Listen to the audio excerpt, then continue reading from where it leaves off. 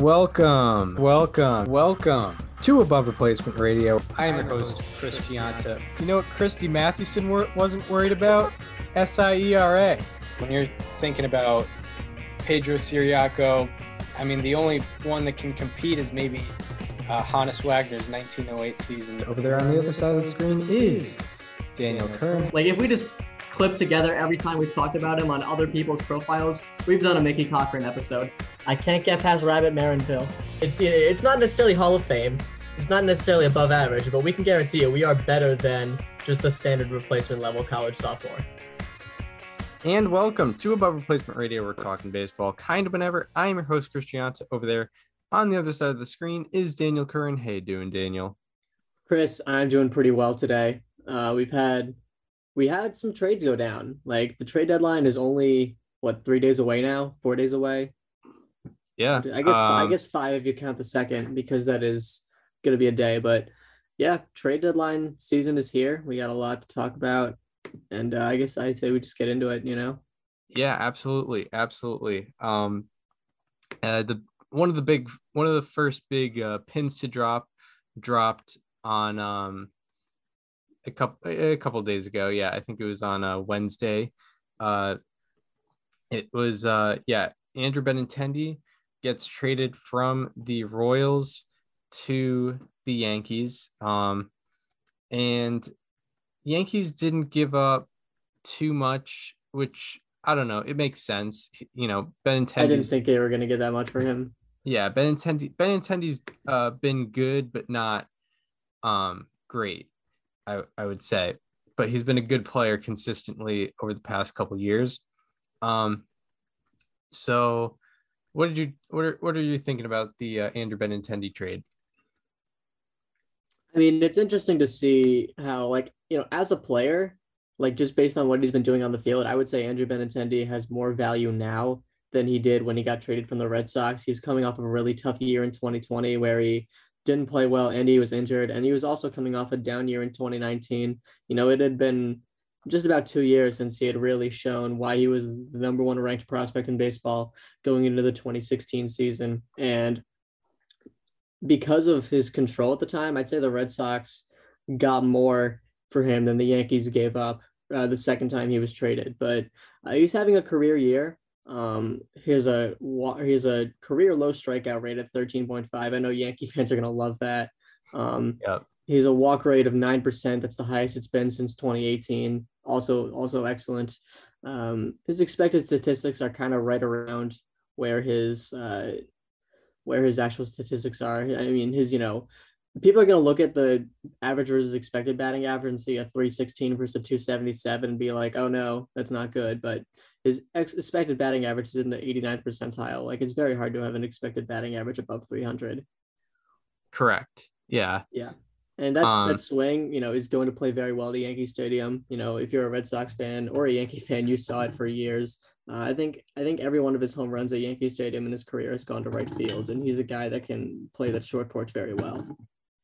Yeah, that's for sure. Andrew Benintendi, I think, was his first home run at Yankee Stadium?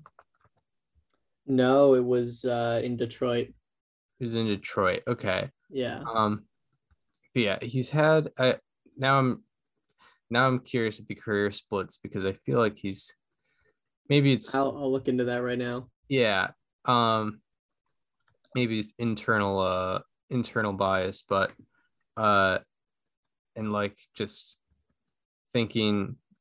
Yeah, I get it though. It did feel like he did well against the Yankees when he was with the Red Sox. He had a 795 OPS he has a 795 OPS at Yankee Stadium. But 7 home runs in 29 games, which is that. That's more of a over 162 games. It's over 30 home runs. So I think he hit home runs at a higher rate at Yankee Stadium. I love how it's known as Yankee Stadium 3. Yeah. Yeah, that's true. I mean, we're almost at a point where very few active players played at the old Yankee Stadium. Yeah, that's true. Like, I think Brett Gardner was the only surviving Yankee who had done so, and he's no longer on the team. Right. Um, but yeah, Benintendi, he kind of like he's going to be playing left field. That means Joey Gallo is going to be getting much less playing time, I would imagine. Yes.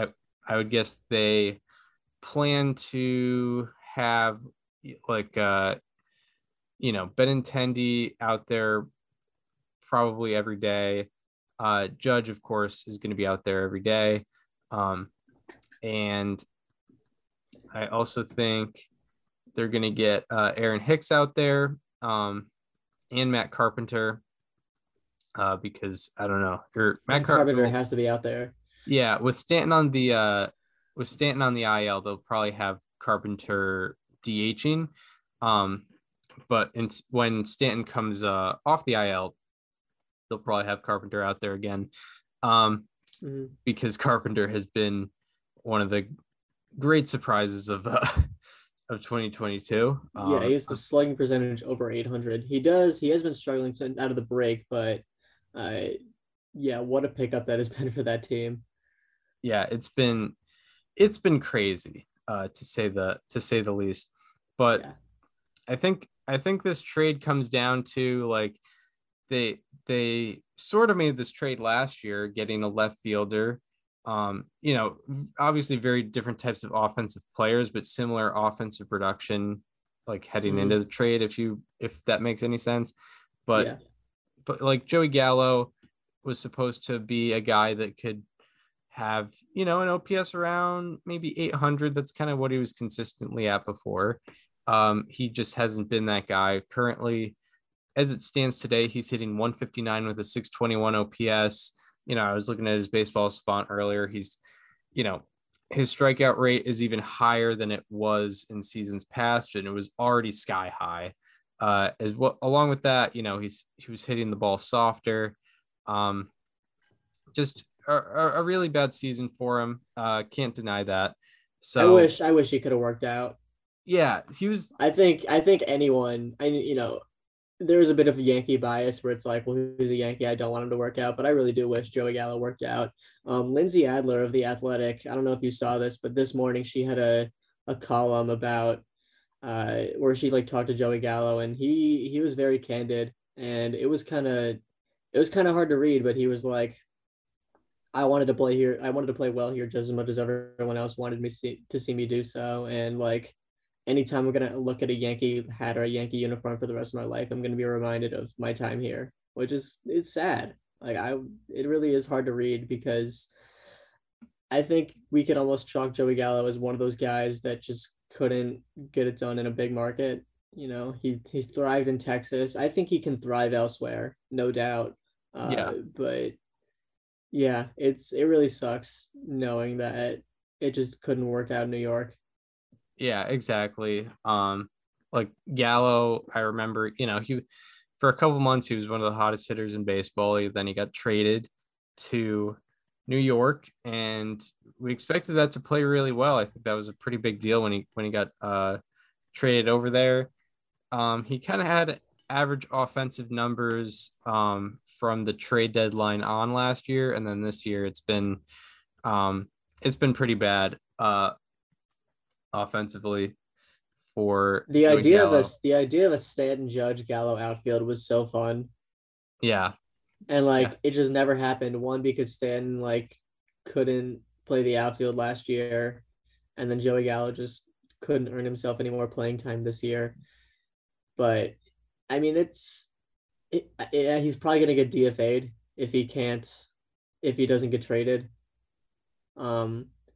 Right. But I really do think, and I think most Yankee fans even think this, that he's going to do well wherever he goes after New York. Yeah, I mean, Joey Gallo's got plenty of time to develop into the player that he has the potential to be. He's in his age 28 season. He's going to be a free agent this year. I imagine he'll probably take a 1-year deal somewhere, maybe do extremely well there, and then get another contract after that. I feel like that's the path for him. Where I could see him? Where? I could see him with the Braves. Yes. I Yeah. think he would play like that ballpark very well. I think the Braves would take him on. I think he fits well into what they're putting together over there, especially with the DH in the National League now. Like imagine, Matt Olson and Joey Gallo in the same lineup is fun. They used to be division rivals, very similar type of offensive players, Yeah. left-handed power hitters.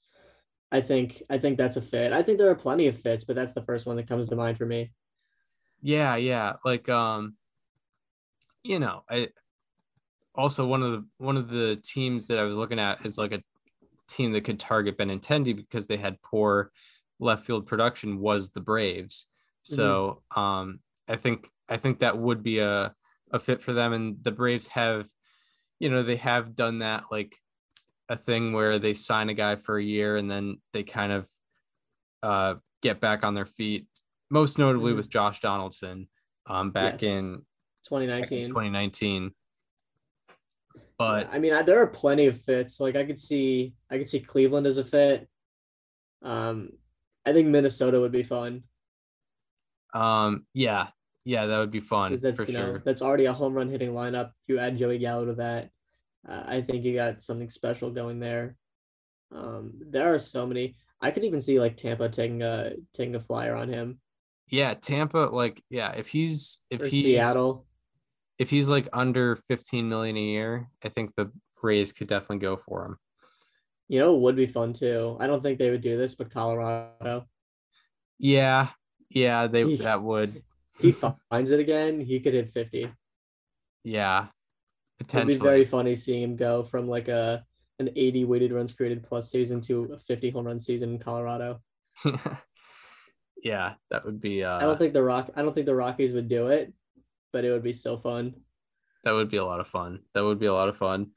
Yeah. I'm Um, kind of just thinking out loud, but there are really so many fits for Gallo, and I think it would be very fun to see him in many different places. And New York, unfortunately, just couldn't be one of them.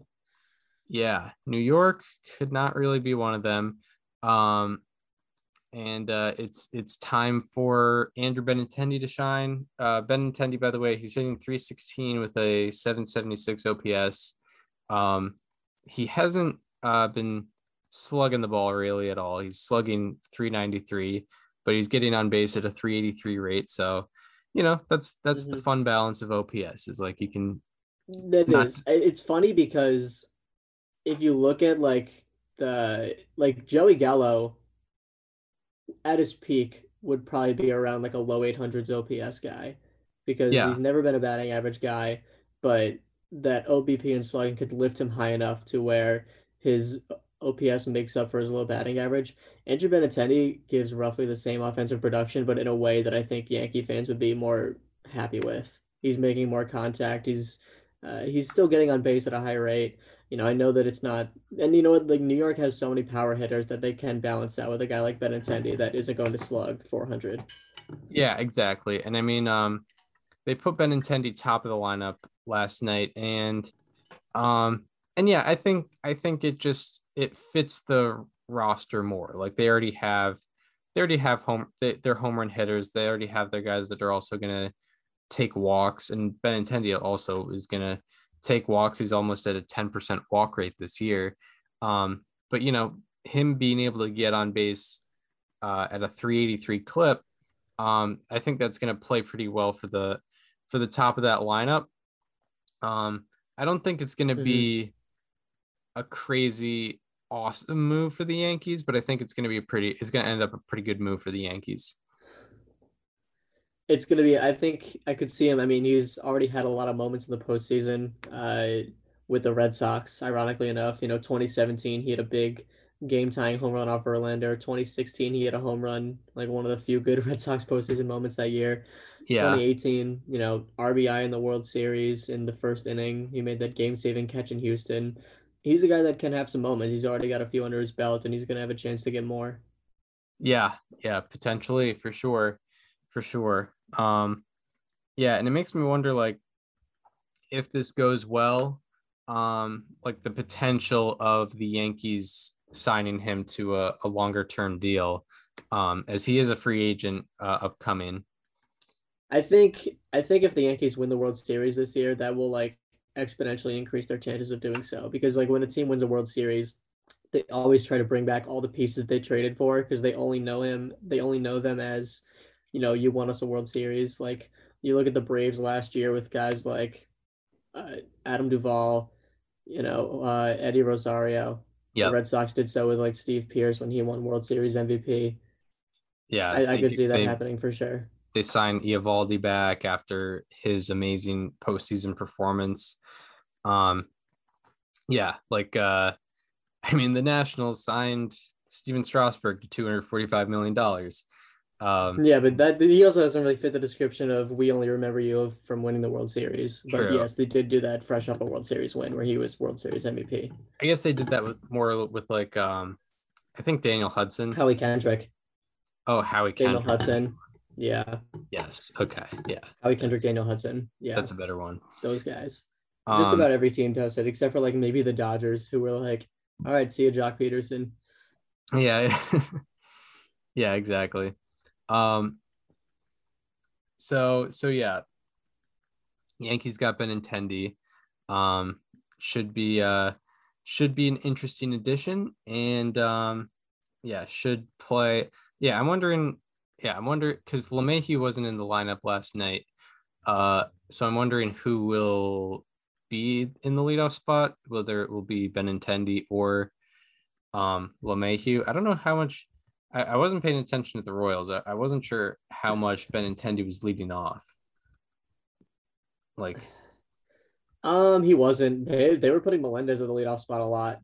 Yeah, and like I just remember Benintendi not having a great experience in the leadoff spot with Boston. Mm-hmm. So maybe honestly, number 2 hitter.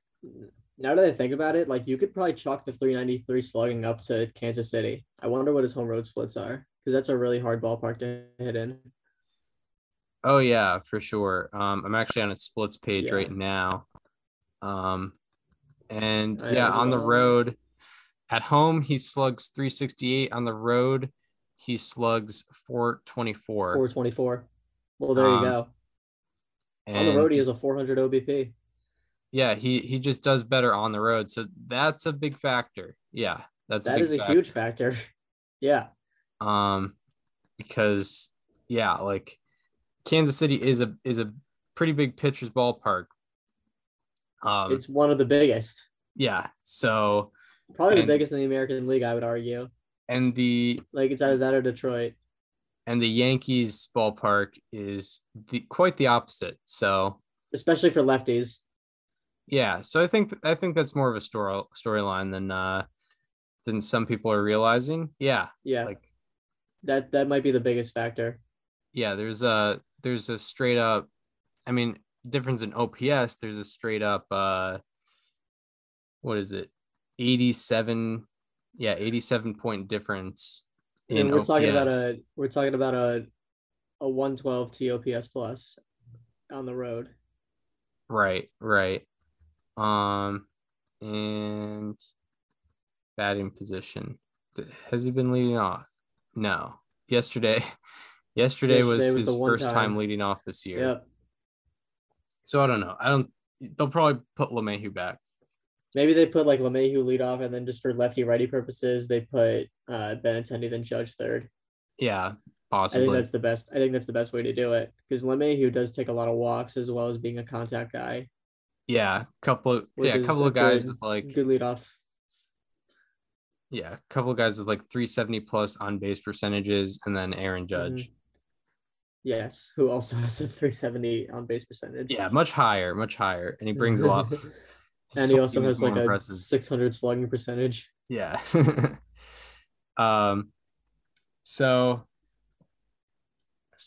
Yeah, quality addition from the New York Yankees, who have the best record in baseball currently.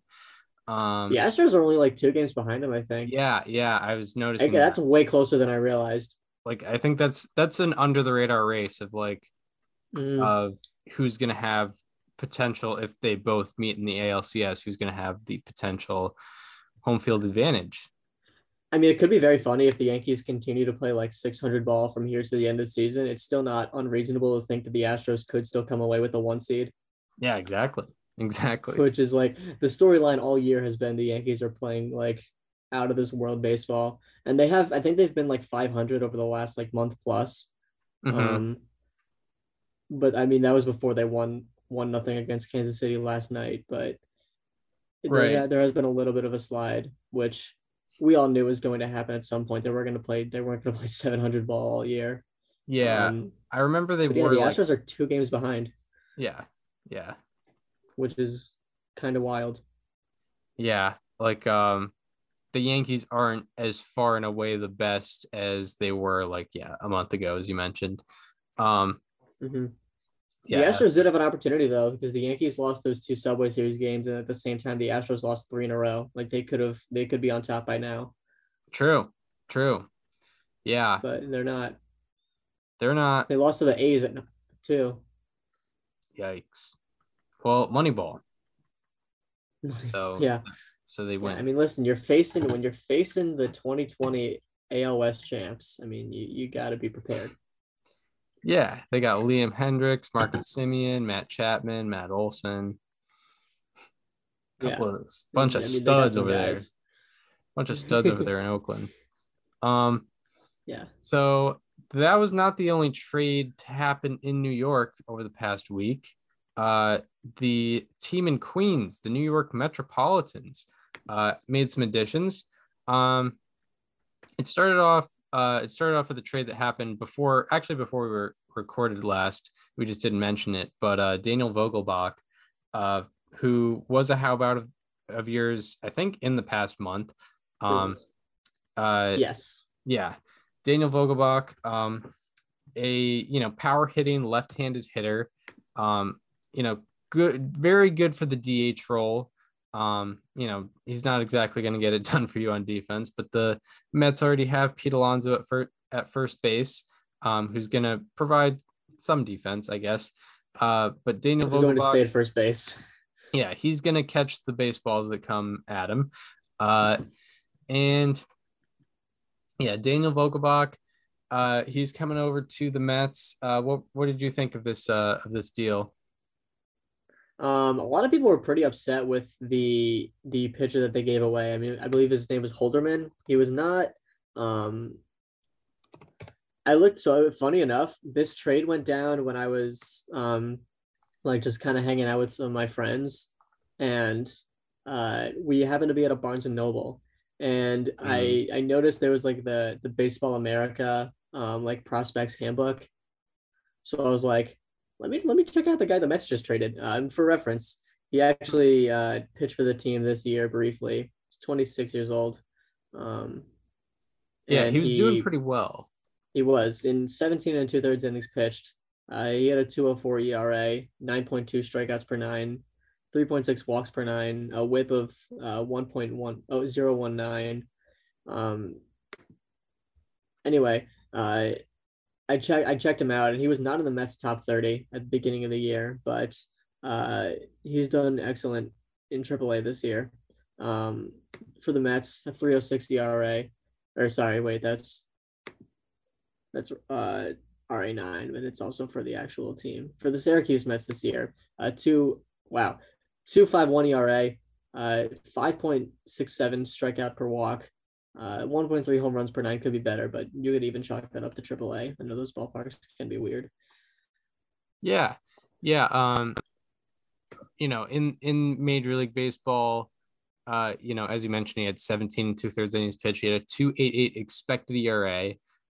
His line drive rate was 16.7%, that's very good. Well below average. His pop-up rate was 11.9%, which is well above average. So the contact against him is pretty good. His strikeout rate was above average. And yeah, I mean, it's a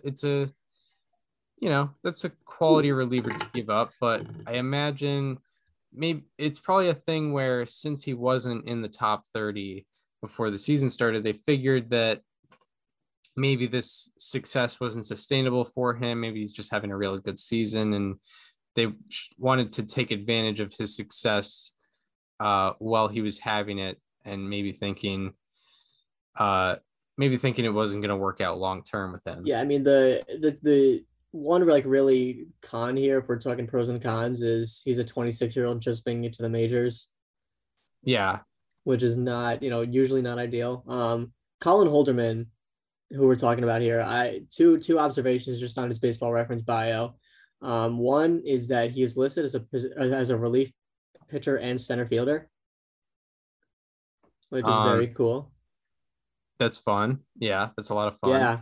And Michael most importantly, being 26 years old, it's not great for a guy coming up in the majors, especially as a bullpen pitcher. You would hope that, you could get a little more of those younger years, but he was born on a very special day.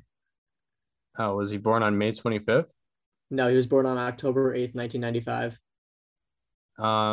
Oh, wow. Yeah. Yep. That's game 5 day. Game 5 of the Yankees Mariners. ALDS. Edgar Martinez hitting the game-winning double. Doug Strange with the walk. Most importantly, Doug Strange with the walk. Man, well, unlike the 141st pitch that David Cone threw. It's a shame the Mets let him go because he's destined for clutch playoff moments. Yeah, I mean, unfortunately, he's on the Pirates.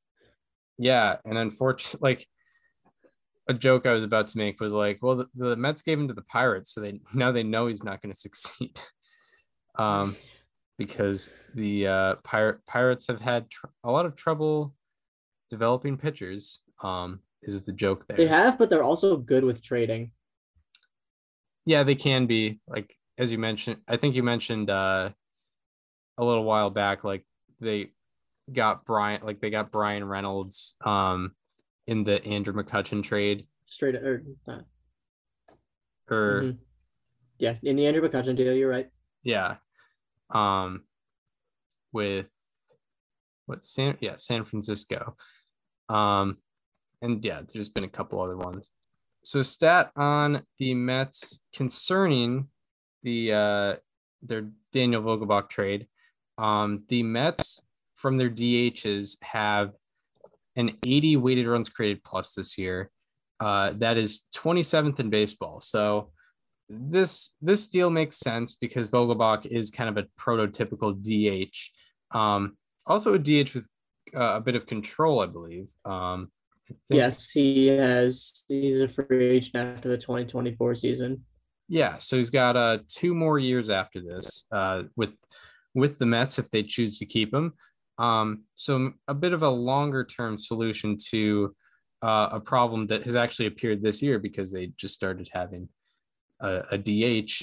So they'll have this DH and yeah. So when you did your how about that on Vogelbach, what did you particularly highlight again?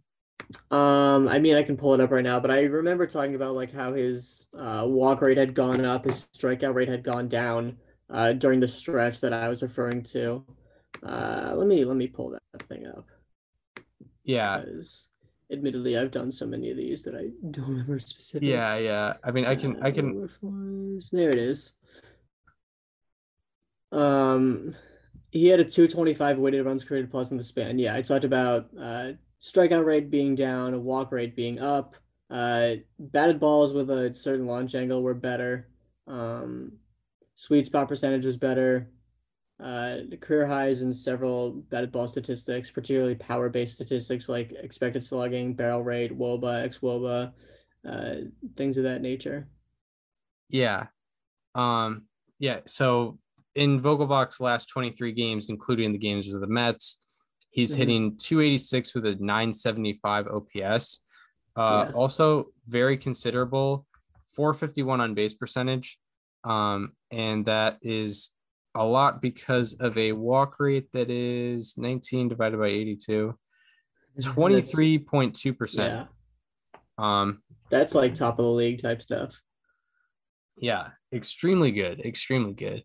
The Mets walk rate from their DH this season is 8.6%. So Vogelbach, I think he's gonna bring a good amount to this Mets lineup. I have to agree with you there. and we'll see. Yeah, we'll see about Colin Holderman, what he does. I think he's a guy that the Pirates can turn into something. I really do see the potential there. Yeah, there's potential. I think it could work out for both teams for sure. Like could be one of those deals. So and then just yesterday, the Mets acquired Tyler Naquin. I I don't think they didn't give up anything too significant if I remember correctly. I should double check that. They also got Philip Deal, who I don't think he's really relevant to the trade. I was looking at his numbers. I think he was just a guy. This take could end up being dead wrong, but I mean, I don't think Naquin's a huge acquisition. I don't even really see him as a guy that's going to be in the Mets everyday lineup. Especially concerns me coming from the fact that he's going from Cincinnati to Citi Field. Yeah, and I could be dead wrong about that because I have not looked at his home road splits until right now, and yeah, I'm absolutely right. He's hitting 263, 340, 505, 845 at home, and 228, 268, 386, 48 on the road. So that is a substantial difference between the two. Yeah. With Tyler Naquin, I think I could see how he could be a good addition for another team, but I don't really see how this is going to help the Mets. I looked at some numbers and he doesn't do well at all against lefties. He has an OPS. I think he has a 553 OPS against lefties. I think, but 806 OPS, pinch hitter. That's what I see. Yeah, exactly. 806 OPS against righties. And I was thinking, maybe this could be a platoon situation with Mark Canha, but Mark Canha also has better numbers against righties. Yeah. His Canha's OPS against righties is, I believe, 797. And he does better against lefties than Naquin does against lefties. And Naquin's not gonna be replacing Brandon Nimmo or Starling Marte. So I guess it's a pinch hitter situation. I mean, luckily, I think, I believe, I don't believe that either of these players were too significant. Although, the two players were 18 and 19 years old, so there is a lot of room for growth.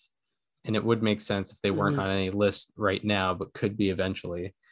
But if the Mets are smart, I don't think they'd give up anything too for Tyler Naquin.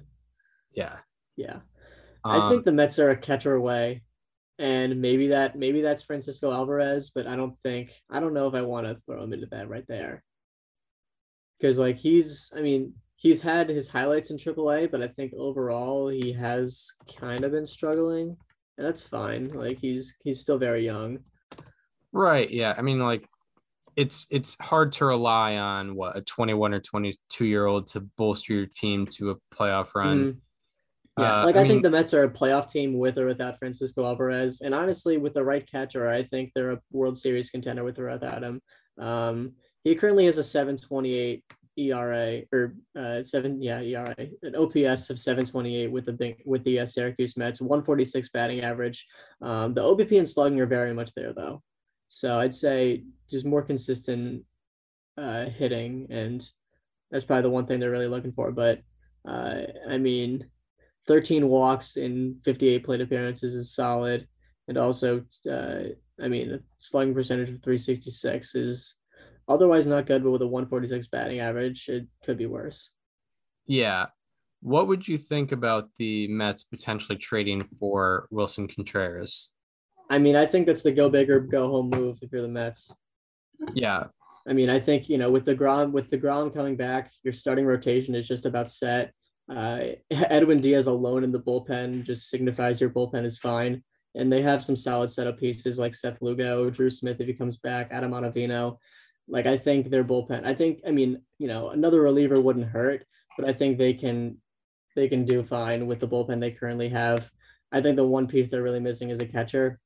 And if they really want to go all in this year, I think Wilson Contreras would be that move because he's the best catcher on the market. yeah, Contreras would be a major upgrade. But definitely he's 100% only going to be there this year. They're not, the Mets would be stupid to try and sign him long term because obviously the number one prospect in baseball is their guy and he's a catcher. So, but yeah, and he's also remarkably young too. Yes. We saw him earlier this year. Yeah, we did at what a fun time. Hartford. What a great day. But yeah, I think probably not the end for the Mets in the trading department. Francisco Alvarez is about to turn 21 years old. Nice. That's absurd. He was born in November of 2001. Nice. So yeah, that's sick. That's pretty lovely. So yeah, do we want to get into players to highlight? Yeah, let's do it. All right. So now we get into the part we've most prepared for with our players to highlight, starting with our Friday, July 29, 2022 edition of How About That? Who do you have for us today? So you did Sean Murphy last time, and you prefaced it by saying that I'm doing an A. And I was like, oh, I was gonna do this guy next time, but I guess you got him out of the way for me. But I was talking about Cole Irvin. Yeah. Who since July 4th has a 1.85 ERA, 2.47 FIP, and an American League leading 1.1 F WAR, not B WAR, F WAR. Cole Irvin, F WAR pitcher. How about it?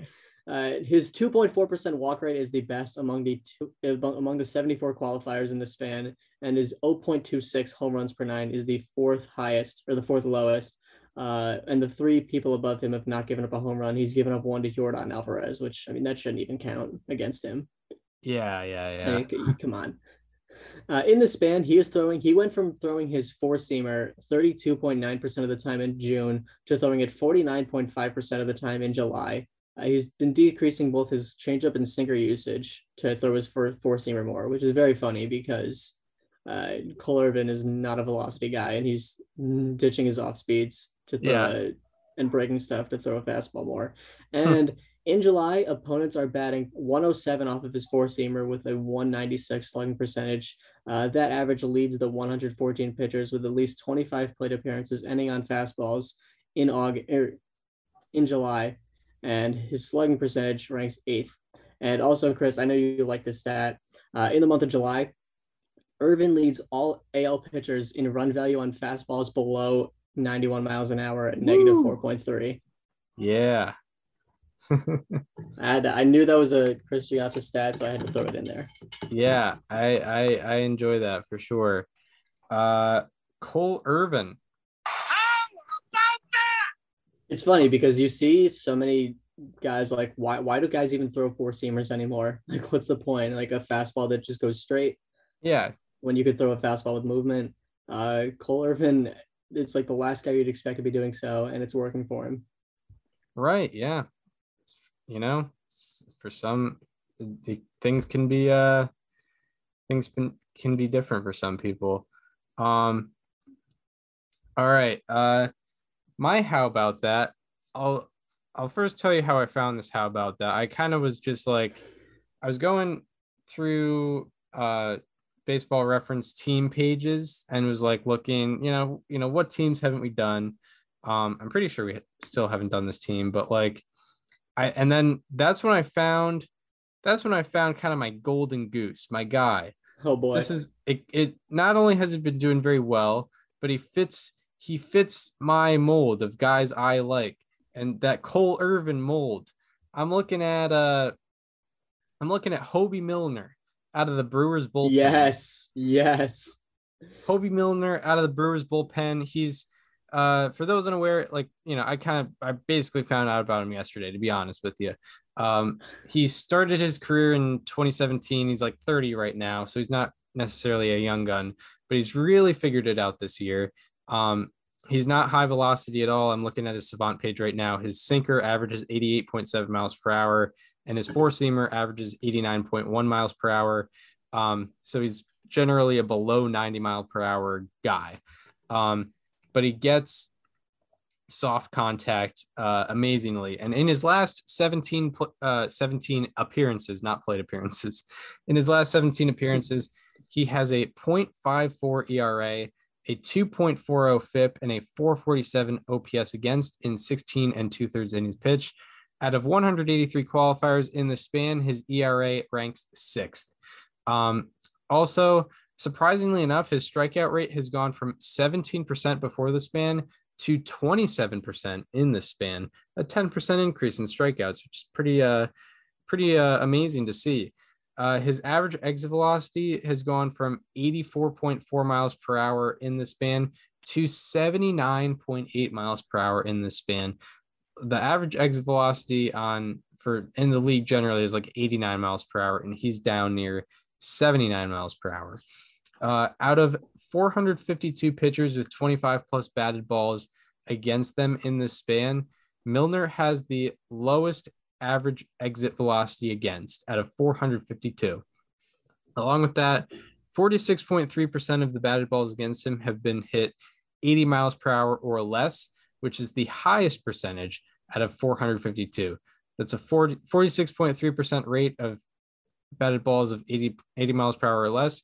The league average is 25.7%. So the league does it at like a quarter. He's doing it at almost half. And along with that, concerning the strikeouts from Hoby Milner, the strikeout increase, he has gone from getting the strikeout 33% of the time when he reaches 2 strikes to 49% of the time when he reaches 2 strikes. So he went from about a third of the time when he gets to a 2-strike count, getting that strikeout, to about half the time now. He's getting the strikeout when he gets to 2 strikes. So Hoby Milner. How about that? Crossing a so team. Good stuff. Couple things. I had taken a quick glance at him and I was like, I just went reliever diving. I'll keep him in the back of my mind for later if he continues. So you took that one off my back. When you say you discovered him yesterday, does that mean you discovered that he exists yesterday, or you discovered that he was good yesterday? Kind of that he existed. I didn't really. I don't know. See, that's a lie because you have a Hoby Milner memory and you don't even realize it. I do. So opening day 2020, you were at my house and we were watching A's Angels, and it was the first game in the history of Major League Baseball to go to extra innings and have the ghost runners on second. And the Angels did not get their run across in the 10th, and they brought in some reliever who ended up loading the bases with 0 outs, and they brought in Hoby Milner, who on the very first pitch gave up a walk-off grand slam to Matt Olson. Oh my God. and you and I were like dying laughing at just the very first pitch that the dude threw, and Olson just hit a tank. Yeah. Okay. You remember this, right? Yes, I remember that moment. I did not remember it was Hoby Milner. But the times are changing. I kind of want to pull up that home run. Hoby Milner is one Hang on. I'm gonna go to Savant and find that home run. Yeah, times are changing. Hoby Milner is one of the most effective relievers out of the Brewers bullpen. 1.89 ERA on the year overall, 0.54 ERA in his last 17 appearances. Yeah. Very funny that he's been more effective than Josh Hader overall this season. Yeah. I will, it is. I will say though that, I think we talked about it last episode, but Hader, like before his previous 2 appearances had like a 1.82 ERA, and then he gave up 9 runs in a third of an inning. Yep. Yeah, not great. Yeah, that was very fun. No, he was having a Josh Hader type year, but then it was funny because he was selected to the All-Star team before these outings, but the All-Star game was after these outings. Mm-hmm. Yeah. So it was like, hey, here's our All-Star with a 4.50 ERA. Yeah, out of the bullpen. Because that's just how relievers work. I don't think he ended up getting used in that game, understandably. Right. All right, we're gonna watch this together. So this is July 24th, almost 2 years of the day, 2020. There's one out. Okay, I was wrong about there being no outs. There was one. Hopefully, just not. All right, so bases loaded, one out, and here we go. Somebody. First pitch is hit right field. This is going to win it. Let's just see how far it goes. And it is gone. That's a grand slam home run to walk this thing off. Matt Olson does not wait around. He hits one into the seats, and it's a 7-3 final in extra innings. Oh, my goodness. What is going on in two? So the first person to ever have an unearned run on actual, well, I guess technically he wasn't the first person to have an unearned run. It was the pitcher before, but the first person to give up the game-winning run, so to speak. And also, I remember us rooting for the walk-off because we didn't know what a walk-off was going to look like in 2020 when like it was encouraged to social distance and there was no fans in the stands. The way it happened was also just so funny. Like, it was very first pitch off the new pitcher, lefty matchup. Matt Olson just hits one to the top of that row there. Yeah. That section in right field. And you and I just sat there laughing for like 5 minutes. And 2 years later, he's a how about that? Yeah. Yeah. That's a how about that in itself. That's a full circle moment for sure. Yeah. If I've ever seen one. So now we're going from the very high highs to the lows, where we're talking players or subjects that have been underperforming for our Friday, July 29, 2022 edition of Slightly Alarming. Who do you have for us today? So I talked about how the Mets are a catcher away. They're actually a catcher away and a Jeff McNeil getting out of his slump away. Yeah. Jeff McNeil since June 29th is slashing 152, 233, 182 for a 415 OPS and a 29 weighted runs created plus. His slugging percentage ranks dead last among the 174 qualifiers, and his weighted runs created plus ranks second to last. Before June 29th, he had an average exit velocity of 87.2 miles an hour, which isn't like outstanding, but it's Jeff McNeil. Like, he's never been that type of guy. And in this span, it is down to 83.5 miles per hour, which is very bad. Yeah. In the span, 37% of his batted balls have an exit velocity but below 92 miles an hour or at 92 miles an hour and a launch angle above 20 degrees, which if you're hitting at 20 degrees with a hard hit with a exit velocity that's less than the hard hit threshold, it's not a surprise that he's 0 for 20 on such batted balls. He's 20 such batted balls 37% of the time, and he's 0 for 20. That 37% ranks 7th worst among the 193 hitters with at least 50 batted balls over that span. And additionally, before the span, 14.5% of his batted balls were between 22 and 33 degrees, and in this span, it is up to 20.4 degrees. He is 0 for 11 on such occurrences. He's not hitting the ball well, and for a guy like Jeff McNeil, who makes a career off contact hitting, he's hitting the ball in the air way too much. Yeah, Jeff McNeil. Slightly alarming. Yeah, I also have Jeff McNeil. Wow. Yeah. So, what I will note is from June 21 to June 27, he missed 5 games with a hamstring injury, and then he started having this very bad 20-game span. I chose June 28th as my arbitrary date, so a day off. One day off. Yeah, hitting. I don't think we've ever had a same player and same time threshold. Yeah, probably not. So in those 20 games, hitting 159 with a 425 OPS, slugging an OPS rank last out of 173 qualifiers, out of 201 batters with 50 plus batted balls in this span. His expected WOBA ranks 180th. Average exit velocity goes from 87.3 miles per hour to 83.3 miles per hour. Hard hit rate goes from 35% to 20%. And out of 201 batters, his average exit velocity is fifth lowest in the span, and his hard hit rate is second lowest in the span.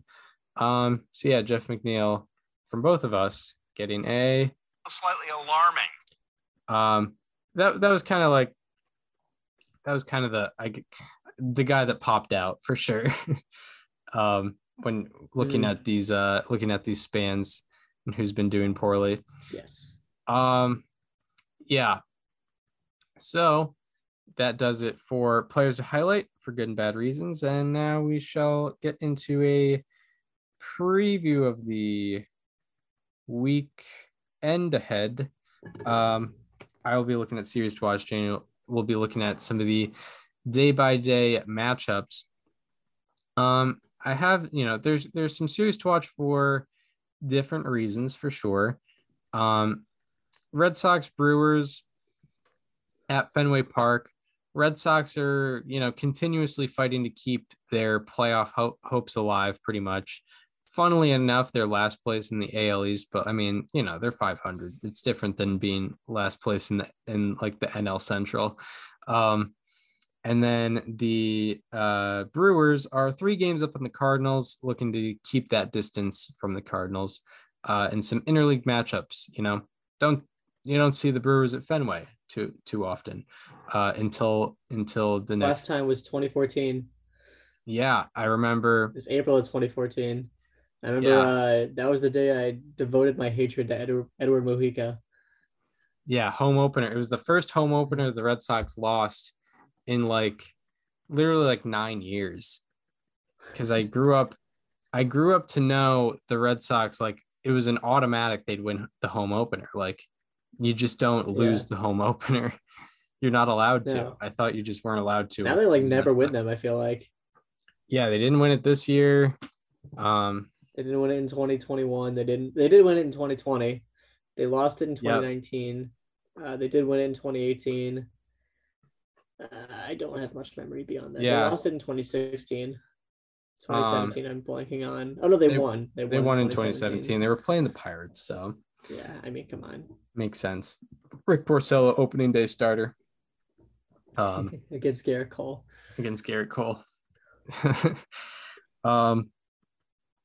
So yeah, Red Sox Brewers. Then you have also Rays Guardians is interesting. A couple of aspiring playoff teams. That's going to be at Tropicana Field. Astros Mariners. They played recently at T-Mobile Park. Astros swept the Mariners. So we'll see if the Mariners can recover from that at Minute Maid Park. And the last series to watch would be Padres Twins, rare interleague matchup. That's at Petco Park.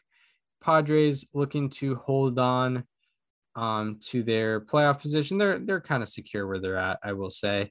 And then the Twins are looking to hold on to their American League Central first place standing. What do you got for the day-by-day matchups?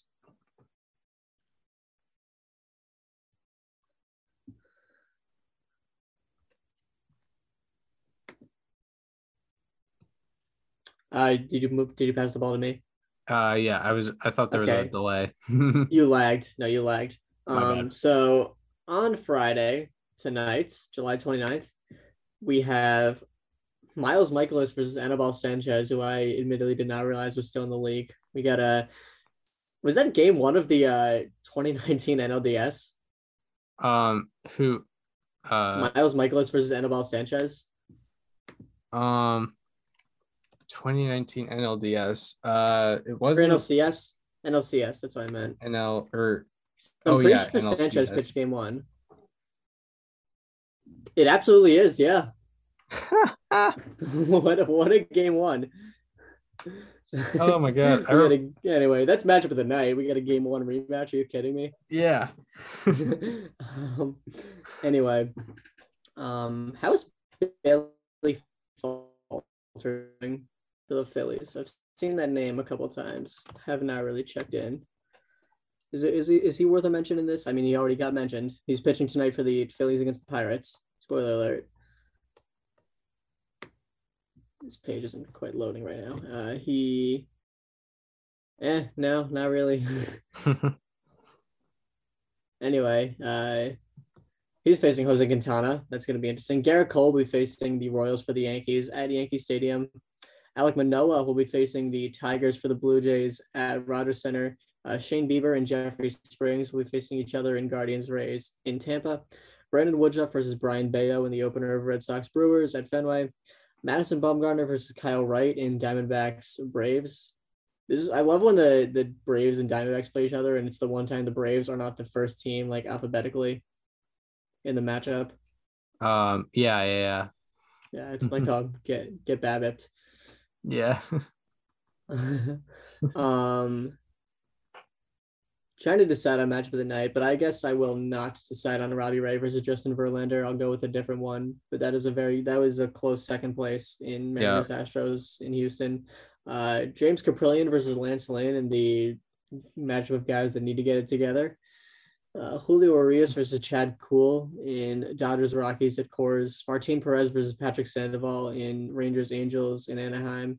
Did you see that graphic, by the way, that the Angels put up on their scoreboard when Jonah Heim came to the plate, and it said, if he ever has a daughter, he should consider naming her Anna. Yeah, I did see that. That was very funny. Joe Ryan versus Blake Snell in Twins Padres. That is a good matchup. Could be the Chris Paddock return, but unfortunately, it was not meant to be. We're gonna Marcus see a Taylor Rogers revenge game. Yes. Marcus Stroman versus Alex Cobb in Cubs versus Giants. And matchup of the night comes from Mets Marlins in Miami. It's Chris Bassett versus Sandy Alcantara. Yeah. Anytime Sandy Alcantara faces a top 3 starter in any rotation, it's pretty much guaranteed to be matchup of the night because the guy is must watch. I believe his one not great outing over the last 2 months has come against the Mets. Nice. Anyway, on Saturday, you will have Corey Kluber facing the Guardians, his old team in which he won 2 Cy Youngs with. For the Rays. You will have Zach Greinke versus Nestor Cortez in Royals Yankees. That's a fun matchup just for they're two weird guys, but in very different ways. One of them is weird on the field. One of them is weird off the field. Right. Can I say something? What's funny about Corey Kluber, facing the Guardians is he's going to be with all his old teammates, but it's there's barely any old teammates because they're the Guardians. No, actually, and they don't keep anybody. No, none of them. I guess Jose Ramirez. Shane Bieber. I guess it's Jose Ramirez. Shane Bieber, Jose Ramirez, and that's about it. But yeah. And that's it, yeah. We have another homecoming. Drew Hutchinson will be facing the Blue Jays in Toronto. Big time. I mean, I'm sure Blue Jays fans remember. Yes. Drew Hutchinson's service to Canada. Yes. Eric Lauer versus Nick Pivetta in Brewers Red Sox. Carlos Carrasco will be facing the Marlins for the Mets on Saturday. Tyler Mahle will be facing the Orioles for the Reds. Once again, very surprised his name has just not come up in trade talks.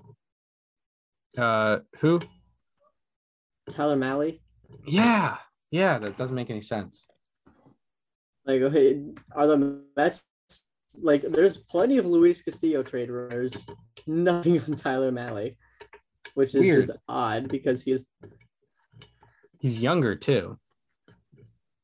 What's that? He's younger than Castillo. He's younger. He has control. He has only 2 years of control. He's a free agent after 2023. Yeah. I'm trying to pull up his home road splits if you want to do that for me because baseball reference is being weird. Yeah. Chris Flexen will be facing the Astros for the Mariners. I'll say that for matchup of the night. That's a decent matchup. Paul Blackburn versus Johnny Cueto in A's White Sox. Ian Anderson will be facing the Diamondbacks for the Braves.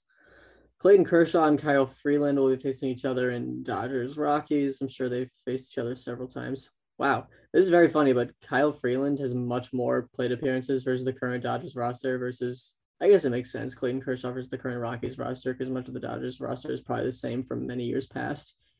Yeah. I guess that does make a little sense. And then matchup of the day, No, it is matchup of the night. Matchup of the night comes from Twins Padres. Sonny Gray versus Joe Musgrove. Yeah. I like that one. Tyler Mahle, by the way, 4.94 ERA at home, 3.83 on the road. Big difference in slugging. 4.53 slugging at home, and 3.18 slugging against on the road. Yeah, as well as nine home runs allowed at home, 3 on the road.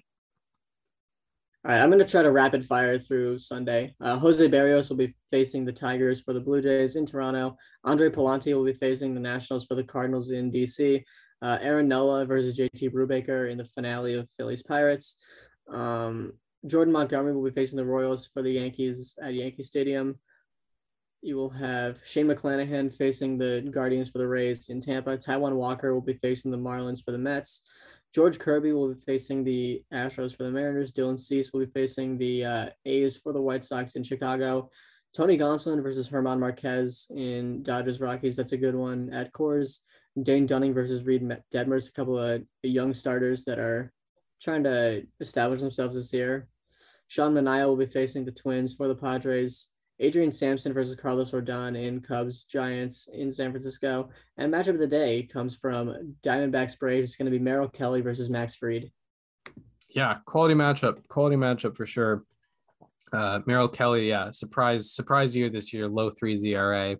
Fried is performing like one of the better starters in baseball. That will do. He's one of those. I mentioned Cole Irvin has only given up 1 home run, and there are 3 guys that haven't. Max Fried's one of them. Yeah. He hasn't given up a home run in July, which is crazy. Yeah, big time. Yeah, Max Fried has been he's having his best year this year so far, and he was already doing very well in 2020 and 2021. All right, well, that should do it for this installment of Above Replacement Radio.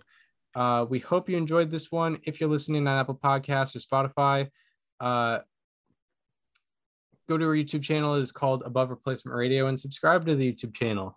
Also, if you want to follow us on social media, follow me on Twitter at Chris_Gianta, and follow Daniel on both Twitter and Instagram at Daniel_Curran. And we hope you enjoyed this episode, and we hope to see you on Tuesday, episode 200. It's the single seasons draft. We're having Rob Dickey, Bono Siddhartha, Nico Fasella back on for the single seasons draft. It's going to be a big one. Big draft, episode 200. We can't wait to see you. Pause. Wow. This conversation is over.